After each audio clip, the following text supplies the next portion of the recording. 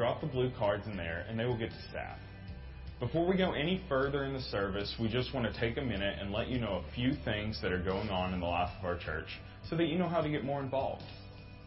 In 2020, our goal as a church is to read through the Bible chronologically. This is an opportunity for us as a church to make God's Word central to our lives and devote ourselves to knowing the Bible and applying it to our lives.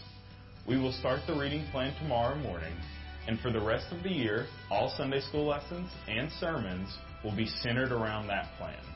You can pick up the reading plan in the Welcome Center, or you can find it on the YouVersion Bible app. The reading plan is called Reading God's Story, 1 Year Chronological Plan. If you have any questions about the plan or how to study the Bible, don't hesitate to call the church office and we would be happy to answer any questions for you. As we start the new year and the new Bible reading plan, I just want to encourage you to get into a small group if you're not currently a part of one. We have small groups that meet on Sunday morning, Sunday night, and Wednesday night. These are great ways to get to know a small group of people in the church and study the Word of God together. If you have questions about what groups to join, go to fbccookeville.org/groups and you will find the information there. Feel free to also call the church office and we can get you set up. My last announcement is our new Pray Give Go partner of this month, which is the Cookeville Pregnancy Clinic. The CPC does incredible work with families in our community that are going through really difficult times. I'd encourage you to look at your Chronicles today and see how you can pray, give, go to this impactful ministry. That's all the announcements I have for today. Here at FBC, our vision is that every person would desire God, be discipled, and devote themselves to serve. I pray that this service would play a part in that vision and help you live for Christ in your day-to-day life. Thank you. Good morning. How are y'all doing this morning? I will say the 8 a.m. was more awake than you guys just sounded. But that's okay. That's okay. I know it might still be early for some of you, but we're really thankful you are here today. If this is your first time at First Baptist, I'd encourage you just to grab a blue card in front of you and write down some basic information so we can thank you for coming. On the back of that card, there's a place to put prayer requests. Anyone, guest or member, can write down a prayer request, and tomorrow morning the staff is going to take some time and pray over those. So when the offering plate goes by, just go ahead and drop those in there, and they will get to the staff. A couple things I just want to highlight. First is if you're passionate about kids and basketball and seeing kids come to know Christ, we're looking for some more volunteers for Upward Basketball. And so if you're interested in that, just reach out to Philip Reinke, and he will get you connected with that. And then tomorrow morning, we're all going to start the reading plan together as a church.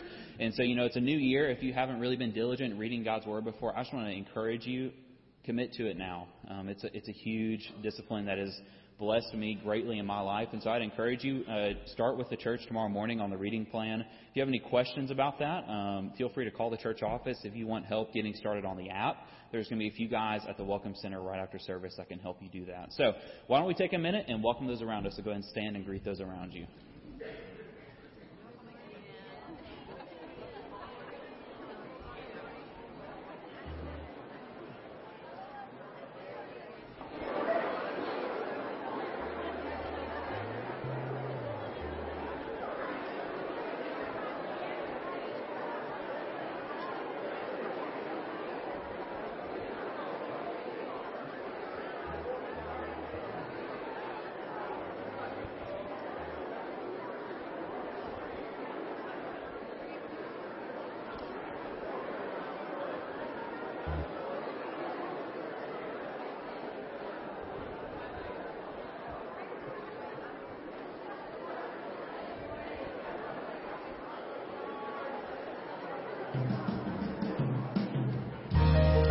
All right, I came into 2020 and had a cold, so I'm struggling a little bit today vocally, so I need you guys to sing at the top of your lungs and let your voices be heard by the Lord this morning. The solid rock.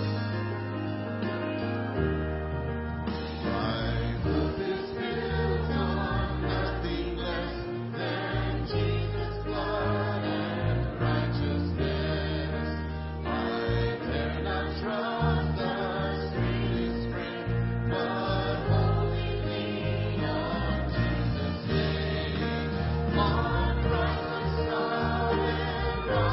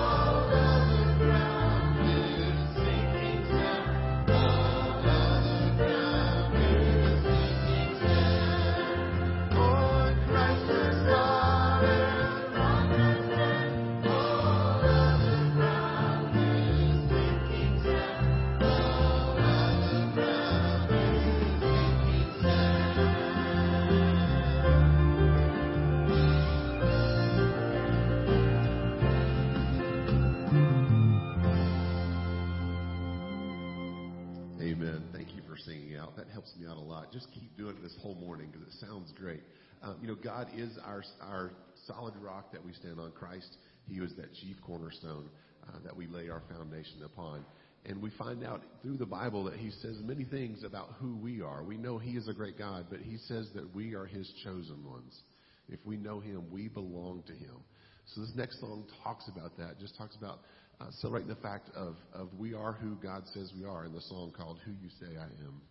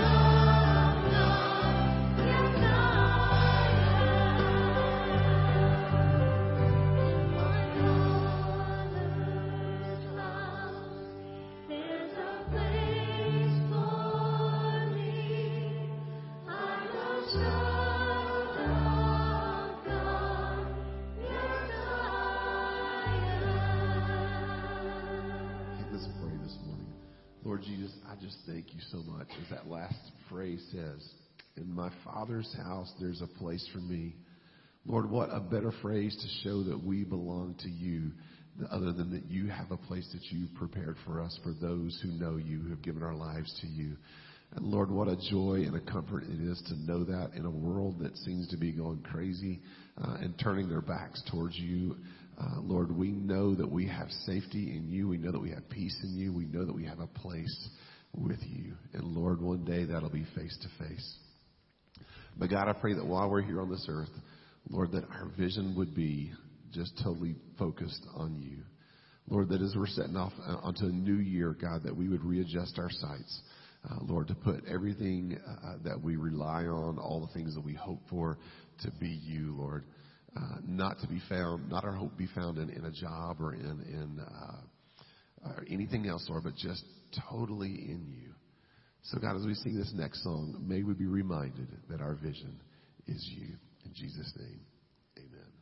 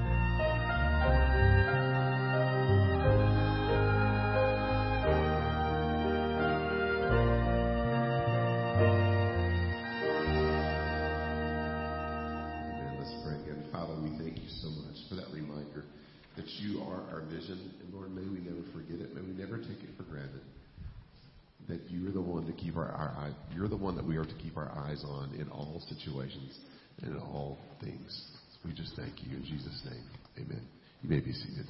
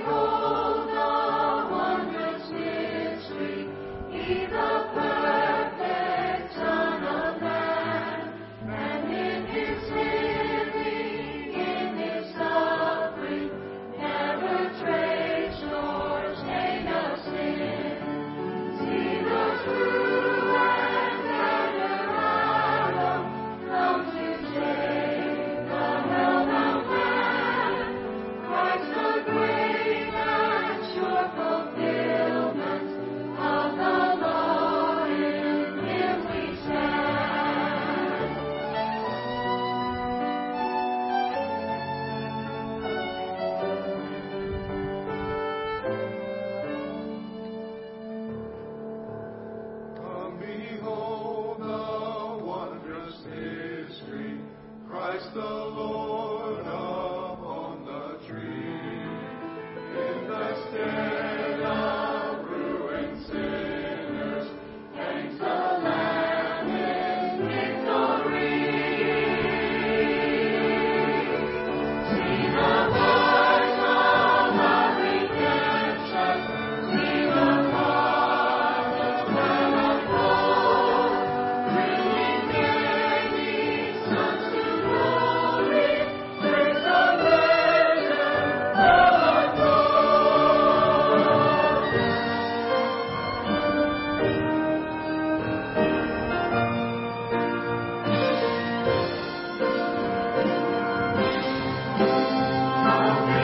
Behold the wondrous mystery, spread by them that God abide.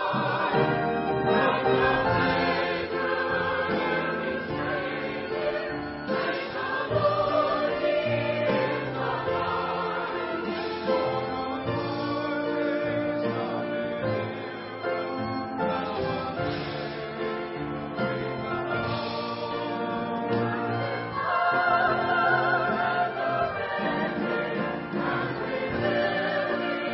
Lord, He is the light.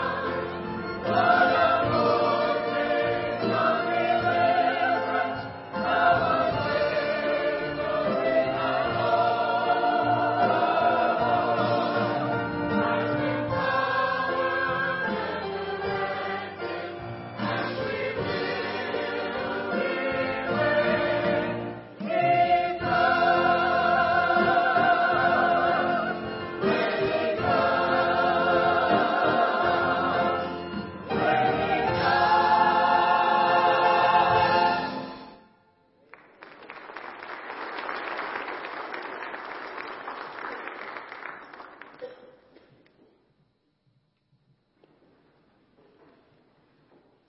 the Happy New Year. Thank you, choir. Hey, if you will, turn with me in your copy of God's Word to 2 Timothy chapter 3. 2 Timothy chapter 3 will be our text for today. It is a new year, and we gather together at a new time in our lives, a new place, a new year. We have 2019 behind us, and I sit and think for a moment, wow, how fast that happened. Anybody else feel that way? 2019 kind of got away from you. And here we are, we're at 2020, and we're looking at vision. I love this Sunday every year where when we gather on the first Sunday of our church here together, we look at our vision. We revisit that vision, understand that vision, and it is imperative that we know vision and where we're going together. The Bible tells us where there is no vision, people perish. I have to have some direction in my life. I have to have a vision for what lies before me, where I'm going. I work best that way. I believe most of us do. We're visionary people. If we see it, we can go after it. If we have some direction, some focus, we can attain it. We can go after it. And I'll never forget. As long as I'm in ministry, I pray that this time will never leave my mind. I'll always remember it. I was in the previous church I pastored in Rennes Baptist, and what a great church, and God had done a whole lot of work there. And I'd been there probably at this point in time, probably 4.5 years, maybe coming up on 5. I'd been there, and God had given me 5 specific things to accomplish when I was at Rennes Baptist. And those 5 things, He was very clear. It was as if He were sitting before me when I understood those 5 things, speaking them directly to me. I'd recorded those 5 things. I knew that was my vision. I knew that's what I was supposed to go after doing. And I worked and led the church to accomplish those 5 things. And the church was just great in doing that. And God was great in being a part of that with us. And at the end of the day, we've got 5 things accomplished. And I was like, okay, God, what's next? And I was at that point where I understood we had accomplished what He called me to do the best I knew, but we had come to the end of that understanding of what was next. And I was like, okay, God, you know me. I have to have vision. I have to have something out before me. If I've got an idea where we're going, I'll lead hard and passionately after it. But I've kind of come to the end of that understanding, God. So I prayed diligently for a period of time, seeking God to say, what's next?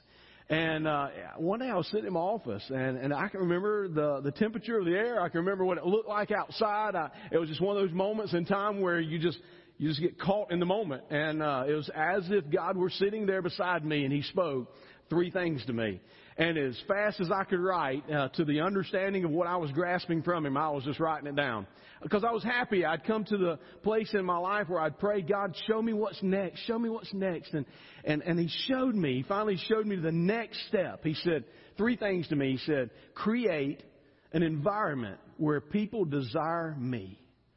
And disciple them in the Word of God, making disciples of people who make disciples. And then lead them to devote themselves completely and wholeheartedly to serve me. I'm writing that down. I'm like, yes. Man, that makes sense. I even, being a hunter and all that, I even put a mind game to it real quick. 3 Ds, 3D, 3-dimensional. I thought about all of that came to mind. And I started writing and thinking about all that. And I said, God, I'm so glad you've given me something to carry forth here at Ren's Baptist. And I know where to carry the church. And the next thing He said was, not here. I was like, uh-oh. Because when God says not here, that means He's got somewhere. And I realized at that moment that my life was fixing to transition. My family's life was fixing to transition. And at some point in the future, God would open up the place where those 3 Ds would be impressed and understood and embraced as vision. And God led me to Cookeville, Tennessee, a place I had never heard of before in my entire life. But that's where God wanted that to be unfolded. That's the vision for First Baptist Cookeville, Tennessee. He wanted me to come here and be a part of bringing this vision and planting this in our hearts and seeing it come to fruition. So we journeyed for the last, this is 4.5 years. We've journeyed together on that vision of desire, disciple, devote. And it is my heart just fully to journey with you in life, to see you personally and congregationally come around a desire for God. And as we build that desire within our own life and we come together to worship Him in that desire, then others in this world will see and experience that desire that we have for God.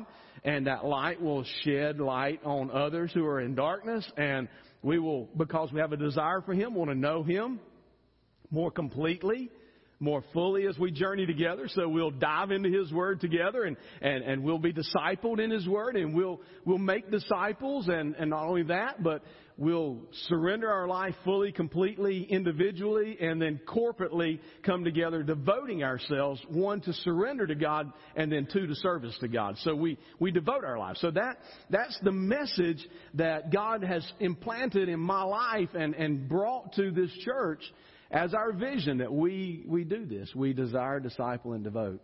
And we have, over the last couple of years, seen that come so bright and so fresh, and see God do amazing things through that. So as we walk through that journey together, we're going to embark on something this year that is going to be just exciting to me. I'm really excited about it. We're going to go to God's Word. And you say, well, we're always going to be people of the book. We've always studied God's Word, but we're going to walk Genesis to Revelation. Genesis chapter 1, verse 1 to Revelation chapter 22. We're going to cover it from one end to the other this year. We're going to look at God's story, and every message is going to be preached about the Word of God as we read it chronologically together. We're going to take the time to sit down daily as a church and individually. We're going to read God's Word. Then we're going to come together, and our small groups are going to talk about it.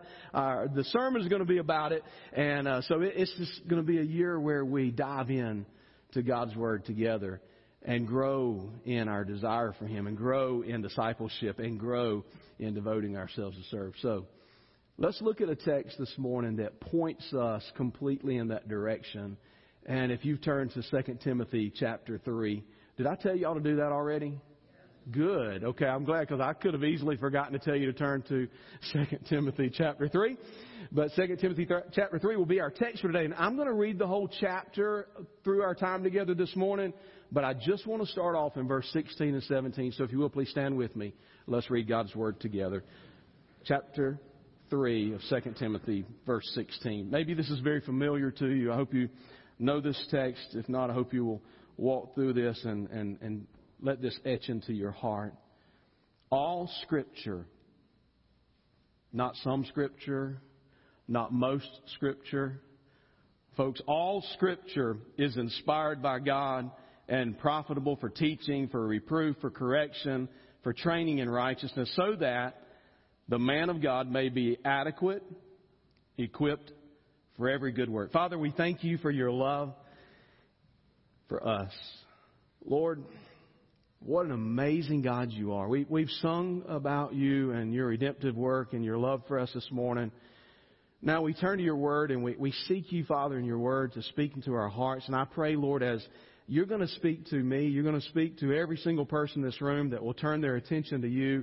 You're going to reveal yourself to us, your desires for us. You're going to speak into our hearts. God, I pray that we would respond accordingly, which is appropriately to your word being implanted in our hearts this morning. Father, I'm grateful that you appoint a time for us. You've done this.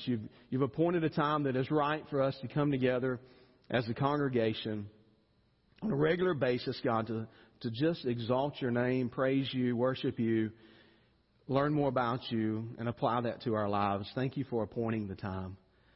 God, I just pray that you would anoint me as I speak your word, that which you have spoken to me, Father, and Lord, entrusted to me.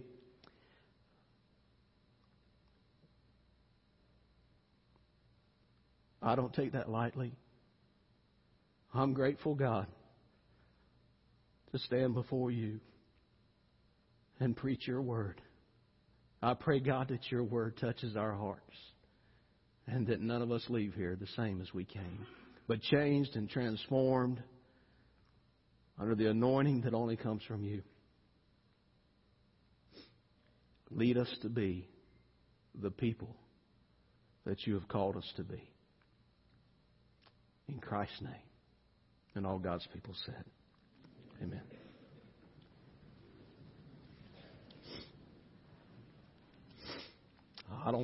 I don't take what I do lightly. I love what I do. I love the privilege that I have. To serve as pastor of the church is just an amazing privilege granted by God. To be able to stand here and proclaim His truths and His Word. What an amazing God we have. What an amazing Word we have. I pray that as we look at this together right now and as we walk through this year together, that it is a year of growth in our hearts. I was fortunate enough to be able to read through the Bible chronologically with Renz. And I remember 2012 as clear as if it were yesterday. And I know that was one of the greatest years of growth and unity in the life of Renz Baptist. And I just, as I walked away from that year and saw all that God did through that, I prayed numerous times. I couldn't even begin to put a number to it. God, let me do that again one day. And when that time is right, show me that time. And we're here. And it's exciting that we get to study God's Word together this year and just see what God's going to do through His Word as we chronologically work through His Word and read the story and apply that to our lives. So let me just step aside for a moment and challenge you to be engaged this year and to study God's Word. It may come in your life where the wheels fall off the bus. Anybody ever had that happen? I mean, life just happens. and you're like, oh, wow, I didn't see that coming. And you may get distracted or diverted along the journey, but don't let that derail you completely. Pick back up, get back engaged. Let's do this together, and let's study God's Word. Let me show you how God's Word unfolds for us this morning. Here in 2 Timothy chapter 3, we see that all Scripture, and I emphasize that on the beginning, not just some Scripture, not most Scripture, but every single word was God-breathed. God literally, if we go to Genesis chapter 1, we see that when God spoke, things happen. Okay, God spoke. He breathed in, He breathed out in form of speaking, and when God spoke, He spoke things into creation. Okay, God is powerful in His voice. Okay, He spoke out of absolutely nothing. He spoke into creation. When He breathes out His word, and He speaks. So all of God's word, everything that we have from Genesis chapter 1, verse 1, the first letter, all the way to the very end, the last dot in the Bible, every single bit of that is God breathed. Okay, the God that created, don't miss this, the God that created the things in the depth of the sea that you and I cannot even begin to explain and fully understand, to the highest of highs of the galaxies beyond us that He set in their place and that do what they are doing and have done for all of time. Those things that God created were created by Him speaking into existence, all of that. And the God that can do all of that is very capable of getting His word to your heart and mind. So He has brought to us a word that is God-breathed. It's not man-breathed. It's not man-written. Man might have actually penned it, but it was under the inspiration of God. God breathing through that man, that person, to write down His words. And God's very capable of getting that right in our hearts as we read the Word, and He brings it to us. So we see all Scripture is inspired by God, literally breathed by God, and it is profitable. It has a profitability to us to read God's Word. There's a purpose. When we read God's Word, it's purposeful. It does a work in us. How many of you love reproof and correction?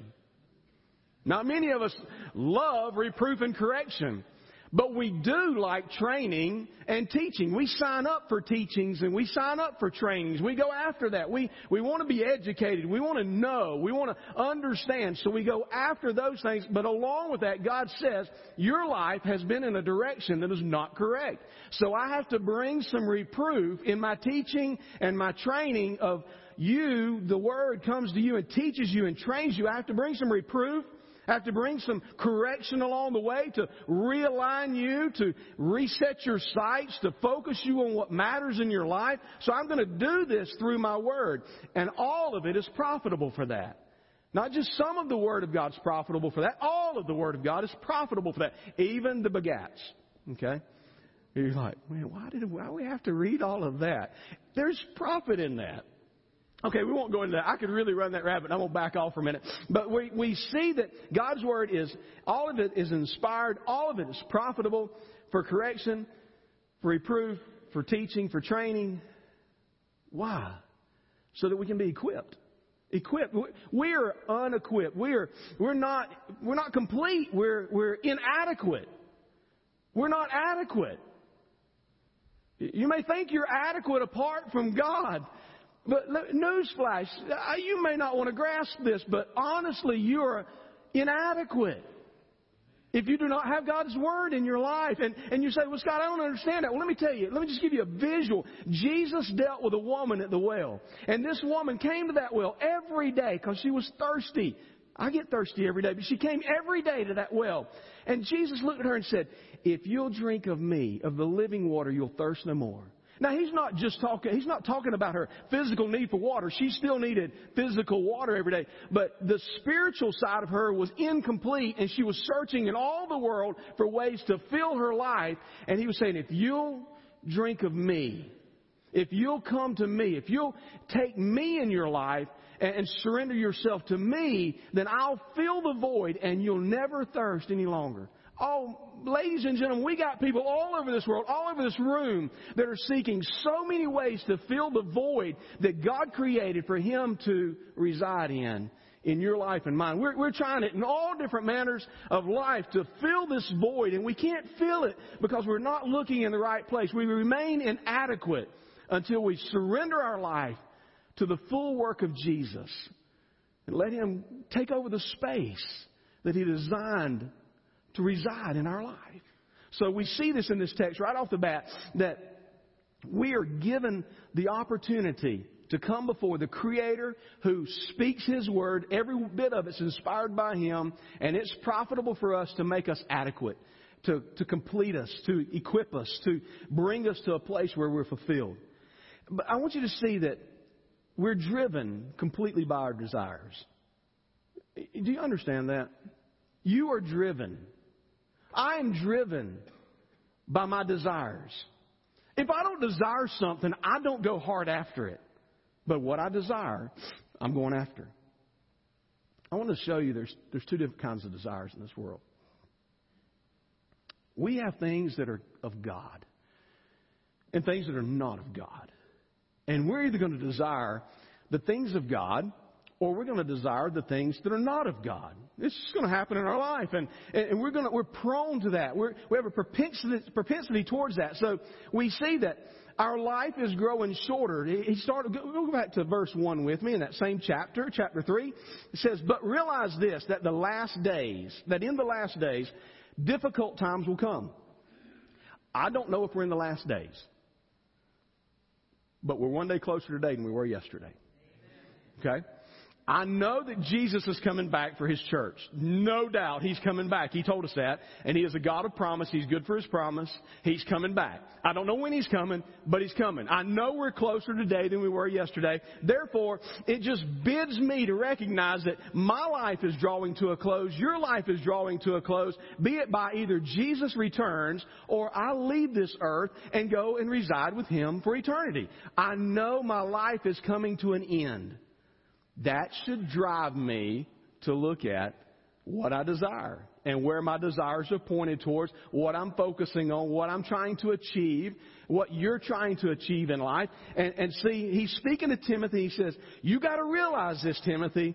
In the last days, difficult times will come. And then it's as if Paul stepped into 2020 and began to read about or speak about what is evident in our life. And honestly, it's been evident for a long time. He says this, "For men will be lovers of self, lovers of money, boastful, arrogant, revilers, disobedient to parents, ungrateful, unholy, unloving, irreconcilable, malicious gossips, without self-control, brutal, haters of good, treacherous, reckless, conceited, lovers of pleasure rather than lovers of God, holding to a form of godliness, although they have denied its power. Avoid such men as these." Does that sound like something really fresh to you? Really relevant to our society? I don't have to look far in my life. I don't have to look far in this world to see all of those attributes at play. Because people have their desires in the wrong place. Paul is saying to Timothy, man, there are worldly desires. There are desires of this world that people are running hard after. And when they do, it's going to be devastating because there's going to be difficult days. Difficult days come when we now don't desire the things that God designed us for, but we desire the things that God designed us not to be a part of. Difficult days come. We walk in greater difficulty. He says that this will happen. Men become lovers of themselves. There's 18 things that Paul talks about here that are so relevant in our world. And probably to you in this room, many of these apply. It is a constant battle to not love me. Anybody else deal with that? Nobody wants to admit it. I'm the only one that, there's a few of you that are nodding, but I mean, we don't like to admit it. But I mean, there's a constant battle for all of us because we know us, we think about money. It's a constant battle in this world not to love money. Now, money is not evil, but the love of money is the root of all evil. So the undergirding, the foundation, that which evil grows from is money, the love of that. When we love money and we love ourselves, we're not designed, we're not created, we weren't placed in this world to be lovers of ourselves. We were to love God. Love the Lord your God with all your heart, all your soul, all your mind. That's our first priority in life is to love Him. I'm going to tell you, you won't love Him if you don't know Him. But when you know Him, when you study God, when you read His Word, when you recognize that He not only was a lover of other people, He's a lover of you. He looked down from heaven, and while we were yet sinners, Christ died for us. God knew the day that Jesus hung on a cross at Calvary and shed His blood for my sin and yours.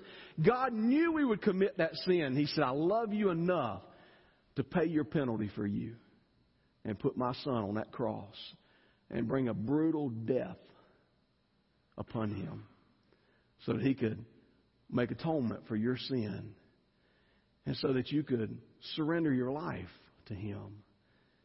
And you could know me in a personal relationship. And the image which I bore in you in creation, that I explained to you in Genesis chapter 1, verse 26 and 27, let us make mankind in our own image. That was marred by sin, but I'm going to redeem that. I'm going to redeem that for you. I'm going to help redeem the image that I put in you. So we see that people are lovers of self, lovers of money, boastful and arrogant. They're revilers. They're verbal abusers. Have you ever recognized anybody to be a verbal abuser? There are verbal abusers in our world today. There are people who are verbally abusive. And Paul's talking about that. Why are people verbally abusive? Because their desires for the things of the flesh and for the things of this world and not the things of God.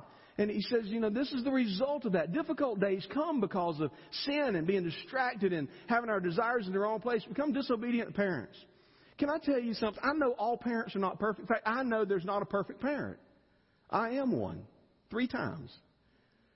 I'm not a perfect parent. I have to eat crow a lot and say, hey, I didn't do so good on that one. I mess up every now and then. You ever messed up as a parent? Those of you who are parents. Let me tell you, if you're not a parent, it ain't as easy as it looks. I mean, these kids don't pop out with an instruction manual, and if they did and you read it, you'd forget it. And I mean, this is not easy stuff. Then you got to make decisions on the fly, and you don't have all the information sometimes, and you don't always know the outcome. You do the best you can. But we're not perfect parents. But can I tell you this? God's Word says that we're to obey our parents. Imperfect as they are, we have a perfect Father in heaven. And I'm going to tell you, if we can't obey the earthly authority that God puts before us, it's going to be extremely difficult for us to obey the heavenly authority that is over it all. So we're called to be obedient to our parents. And he's saying, man, in these last days, things are going to be difficult because people are going to be disobedient to parents. And if they're disobeying their parents, they're not even going to obey me. So it's going to go from bad to worse here. And he goes on and says, not only that, they're ungrateful, ungodly, unloving, irreconcilable, malicious gossips, lacking self-control. In the fruit of the Spirit, Galatians chapter 5, he says the fruit of the Spirit, love, joy, peace, patience, kindness, goodness, gentleness, faithfulness, self-control. The last of these, and it's all the fruit. It's not like you can have one or the other. This is the fruit. This explains the Spirit working in your life. Self-control. We need self-control in our life. But when our desires are not for God, but when our desires are for the things of this world, we lose self-control. We just find ourselves out of control and reckless, he says. Brutal. That's savagely violent. We see acts in our world today that are savagely violent. Why? Because people don't have a desire for God. They've got a desire for self and pleasing self instead of pleasing God. So they become savage, violent people. Haters of good. There are people in this world that hate good. I hate evil. And we ought to hate evil and the results of evil. But love people, regardless of what they're doing. Love them. Hate the evil that is in their life. But there are people that hate good. And it's evident in our world. Treacherous. Betrayed and deceived. That's treacherous. Treacherous, reckless. This is without considering consequence. There are so many people that do what they want to do today, regardless of consequence. I'm not concerned about consequence. I'm concerned about the moment, how I feel right now. Life is about me. We've so built that environment. And what does God say about that? Through Paul, speaking to Timothy, he says that's a misplaced desire. And it's going to bring an end that is not good. He says so. It's reckless. There are people that are reckless, conceited. Lovers of pleasure rather than lovers of God.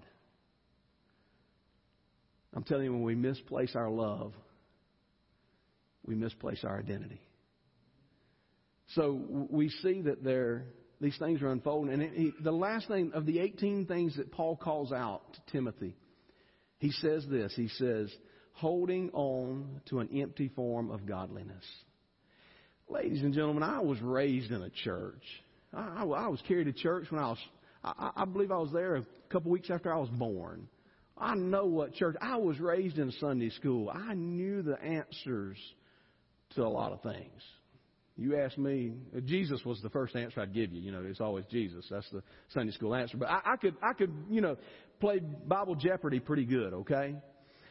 But I did not have a personal, intimate relationship with Jesus. I'm going to tell you something. Religion will not give you life eternal with the King. Religion is dead and useless. We can be religious people and say, man, I know, I checked my box, I brought my Bible, I read my lesson, I gave my tithe.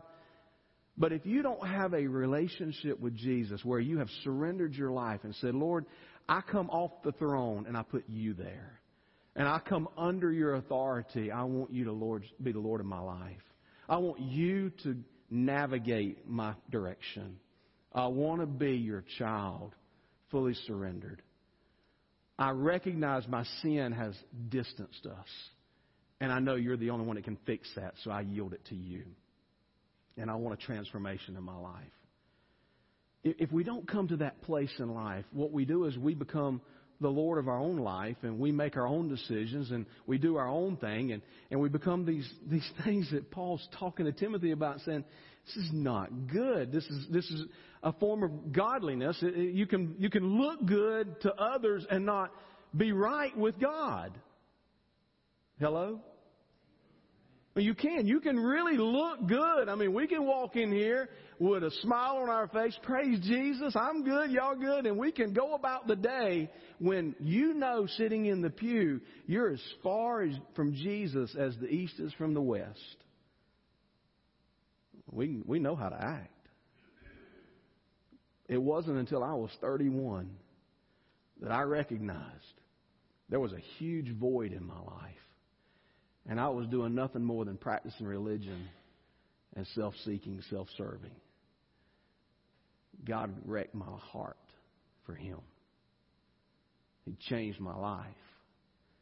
And I yielded everything I had to Him. I can stand here now. That was 15 years ago. If my math is right. No, that was 17 years ago. Wow. Things are flying. 17 years ago. I can tell you this. I'd do it again. And again. And again. I've lost nothing, but I've gained everything. I've gained life with Christ eternal. Have I been perfect in the journey? Absolutely not. Have you been perfect in the journey? Absolutely not. But I've got a perfect God who loves me. And who is redeeming my life. And helping me walk away from the things of the flesh and the desires that are misplaced, and replacing those desires on Him. And that's what our life should be about. I just want to say that right now, God desires you. He desires you. A relationship with you. He longs for that. He's passionately pursued you. He's opened up all the resources of heaven to give you a relationship. The only reason you don't have a relationship with Jesus, if you're sitting here this morning and you don't, and you know whether you do or don't, the only reason you don't have one is because you have not surrendered. You've not accepted the free gift He gave. You've not been willing to yield your life to Him. Your desire is not for Him. Your desire is for the things of the world. Misplaced desires end horribly, folks. I want to just keep reading in that, because it says, after it says all that list of 18 things, it says, holding to a form of godliness, although they denied its power, avoid such men as these. For among them are those who enter the households and captivate the weak women, weighed down with sins, led on by various impulses, always learning, never able to come to the knowledge of the truth. But he goes on and says that these are going from bad to worse. And it says there in verse 13, but evil men and impostors will proceed, from bad to worse, deceiving and being deceived themselves. So that's what's happening when you misplace your desires. Your desires misplaced lead to deception in your own life, deception of those around you, and you go from bad to worse. How many of you want to go from bad to worse today? Not a single one of you. That's like saying, how many of you want to finish last place? Nobody wants to finish last. You get a trophy today, okay? But you don't get a trophy in heaven if you finish last. I just want to be honest, all right? Are y'all all right? Okay. All right. I hit the trophy thing, didn't I? I shouldn't have done that. All right, so when we look at this, we see that misplaced desires wind up misplacing our lives. God desires to have a personal relationship with you. He longs for that. He wants you to avoid the difficulty. And as we understand the love of God in creating you and witnessing your fall, but redeeming you by His own Son, when we recognize it, we see that. I'm telling you, that's desirable for me. It's desirable for me to follow the God who created this universe, who loves me, who created me. Psalm 139, God intricately designed you in your mother's womb. Before your mother and father ever knew about it, He created you. And His heart's for you. And His heart's for me. He sees you as extremely valuable. So much so He'd give His Son to die for you. Now, I'm just telling you, sitting here today, I desire to be in a relationship with the God that desires me that much. I'm not going to be perfect about it.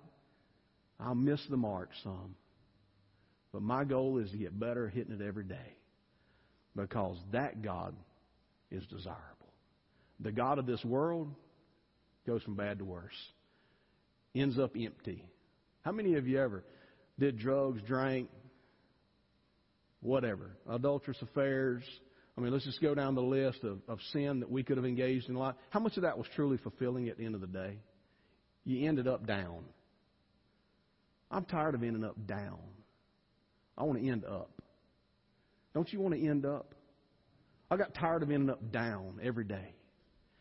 I found that Jesus led me to a place where I ended up. He replaces the desires of this world when we desire Him. So, not only that, so our desires, we're driven by our desires. We're led by our desires. As we walk through these desires of shifting from the desires of this world to the desires of His Word and Him, we're directed through discipleship. So the second point will be that we're directed through discipleship. Verse 7 says they're always learning. This is talking about those who are following earthly desires, always learning and never able to come to the knowledge of the truth. So there's something there for us, folks. Paul's telling Timothy, he said, man, there are people in this world that are going to desire the things of this world. They're going to seek all the education they can get. They're going to go and study really hard, and they're going to learn a whole lot of stuff, but they're not going to be able to find the truth. Why could Paul say that? Well, he studied with some of the greatest of his day, led under the instruction of the greatest teachers of his day. See, Paul understood that as Saul was living the life that he lived pre his meeting Jesus on the Damascus Road. He was a well-trained dude, but he was misdirected. He didn't have truth. He met Christ on the Damascus Road. His life did a 180. He came under the discipleship of others to disciple him in the knowledge of Jesus. And then he became a disciple maker. And we see that he says, you know what, I know. I was led by some of the greatest teachers. I sought out the truth and found out it to be empty what I was looking for until I met Jesus and I found truth in God's Word. That's where truth came from. That's what gave me truth and the foundation for truth. He said, I understood it. So he shows us here what it's like to be discipled and be a disciple. He says, always learning, never able to come to the knowledge of the truth, just as Jannes and Jambres opposed Moses. So these men also opposed the truth. Men of depraved mind, rejected in regard to the faith. but they will not make further progress. For their folly will be obvious to all, just as Jannes and Jambres folly was also. Now you followed my teaching. Listen to what Paul says. He's stating here, I'm a discipler. Okay, he's laying down the foundation for Timothy. He said, I've been your discipler. I was discipled in God's Word, and it changed my understanding. I know where truth comes from now. I've grasped truth, and I was a discipler, or discipled, and now I'm a discipler, and he says, you're my disciple. He says, now you followed. So a disciple is a leader, and Timothy's following Paul. You followed my teaching. You followed my conduct. You followed my purpose. You followed the faith that I have. You followed the patience that I've exhibited. You followed the love that I've displayed. You followed the perseverance. You followed these things. You've seen it in my life. I'm a disciple maker. You've watched me. I've walked through this with you. I've led you to understand this, young Timothy. You've seen these things displayed in my life. Can I tell you something? A disciple maker, one who is discipled, disciples others. And don't forget, Jesus' command to us right before He left earth was, all authority has been given to me in heaven and on earth. I'm King, Lord of all, King of kings. I've got all the authority. Listen to me, He says. Go make disciples of all the nations. He didn't say go make church pew sitters. He didn't say go make good people. He said, go make disciples. What is a disciple? A follower of Christ. One who will surrender and come under the authority and study and seek truth in a relationship with Jesus. That's what He called him to. He said, Timothy, you've done these things. You've followed me. I'm a disciple of Jesus. I'm following the model that Christ set before me. I'm discipling you. You've seen this at play in my life. You've seen the purpose. You've seen the faith. You've seen the perseverance. You've seen the things that I've gone through. In fact, he goes on to say, you've experienced the persecutions. He says there in verse 11, persecutions and suffering such as happened to me at Antioch and Iconium and Lystra. What persecutions I endured. And out of them all, get this, the Lord rescued me. What an amazing statement. He says, you witnessed all these things in my life. You saw what I went through. He goes on to say, if you walk with Jesus, you're going to be persecuted. Newsflash. The disciple maker was making a disciple, and he told him, you're going to be persecuted. Life's not always going to be easy. It's not like you get saved and everything becomes a bed of roses. You get your best life now. No, my best life's going to be in heaven. But right now, I've got one life to live and one life to give to Jesus. And as I live that life before Him, Paul's saying, listen, I'm going to live that life. And if I get persecuted, I go through times of suffering and hard turmoil and things that are not easy around me, it's okay. Because, see, I've been on the other side, he says. The Lord was with me through it all. And I did not die there. It wasn't the end of me. I'm here to tell you about it. God's with us. When we focus on God, when we live our life for the King, when we surrender our will to His and come under Him and our desires are for Him and we're being discipled in the Word, what is we learn what it's like to live with Jesus and see Jesus living with us. He says, I've seen Christ in my own life, is what he's saying here. He says, verse 11, the Lord rescued me. So we see that his discipleship led him to see, walking through discipleship, being discipled and being a disciple maker led him to see Jesus was always with him. He rescued him.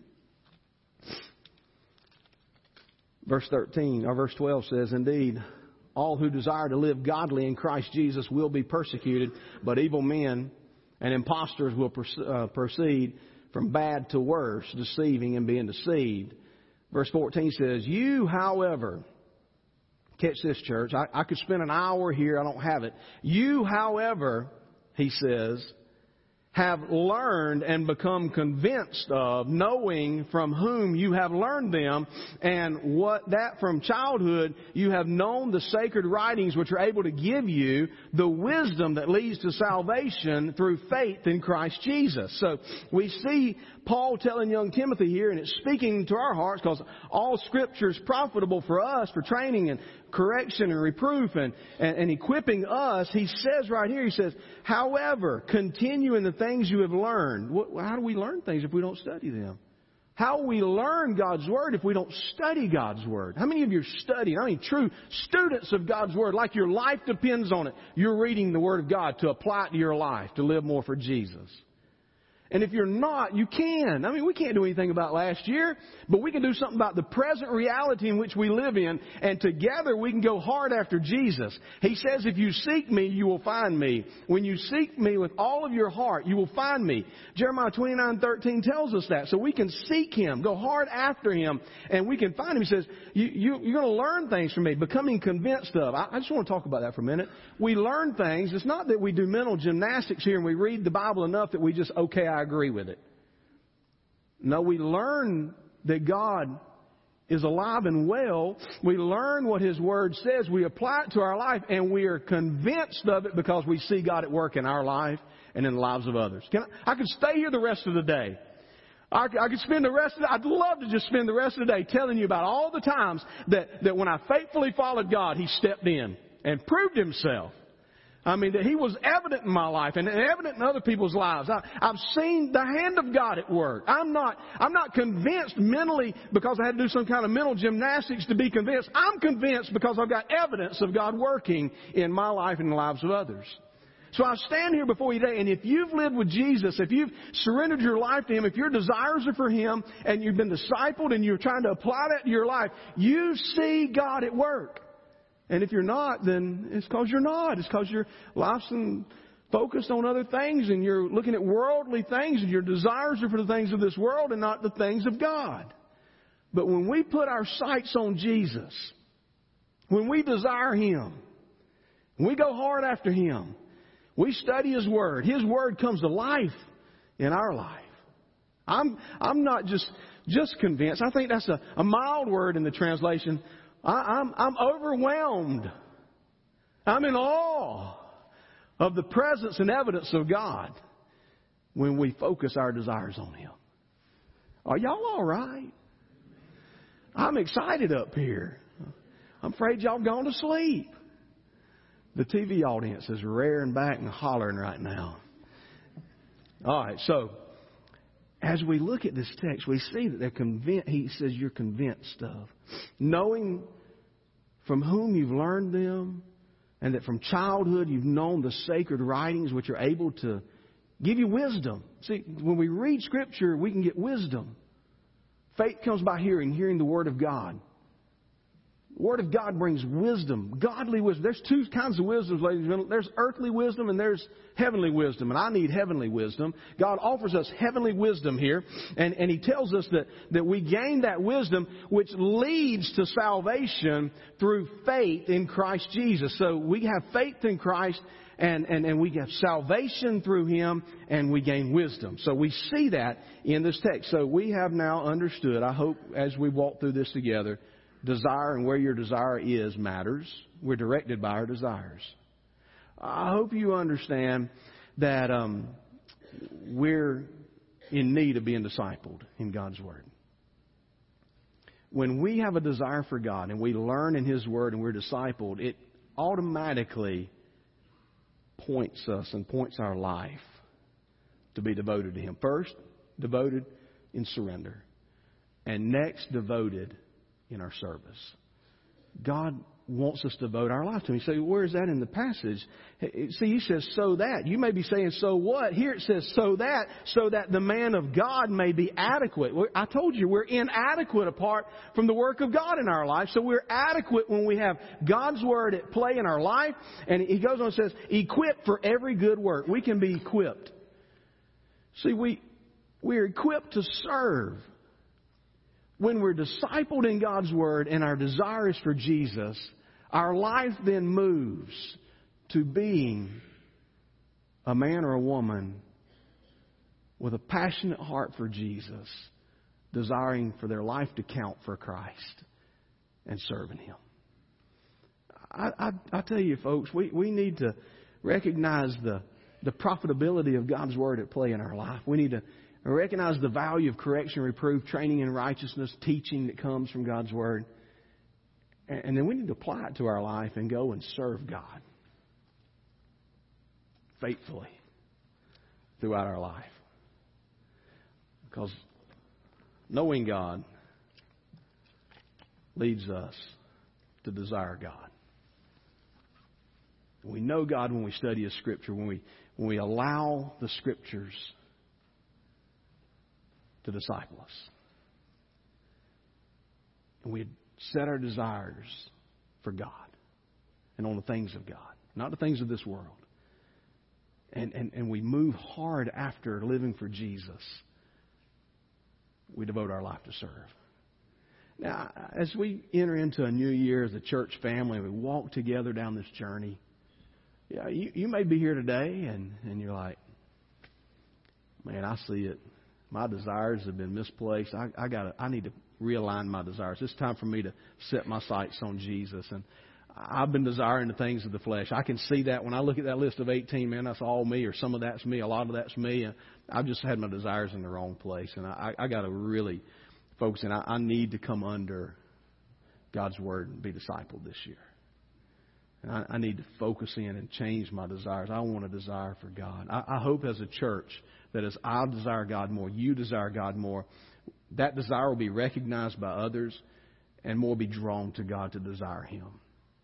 So our lives desire Him and we devote ourselves to serve Him. You know, if you're here today, though, and you've never surrendered your life to Jesus, well, there's no better way to start a new year than to say, I'm going to yield my life to Jesus today. I want to come under His lordship. I'm stepping off the throne. I've been seeking the wrong desires. I've been doing the wrong things. I've been focused on in the wrong place. I'm going hard after Jesus now. And you come to Christ this morning. And maybe you're like, man, I need to entrust this to this church. I need to entrust to this church my life to be a part and devote my life to serve right here. This is where God's calling me. We got a lot of decisions we can make in this room. I just want you to know that we're going to have a time of invitation right here, right now. And I'm going to pray for you.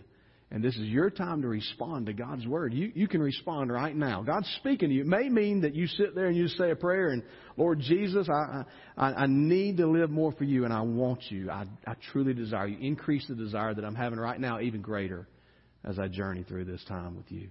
Whatever it is that God's doing in your life, let's respond to God in this time. So if you will stand with me, and I'm going to have a prayer, and then Bill and I are going to be up front. If you want to come talk to us, we'd love to come talk. We'd love for you to come talk to us, share with us what's going on in your life. We'd love to pray with you. Father, we thank you for this day. Thank you for your love. Thank you, God, that your word never returns void. You're doing a work in our life. Lord, help us to focus our desire on you. Surrender and submit to discipleship and your word. And then devote our lives to serve you fully. Move in our hearts now. Show us how we need to respond to your message to us. In Jesus' name we pray. Amen.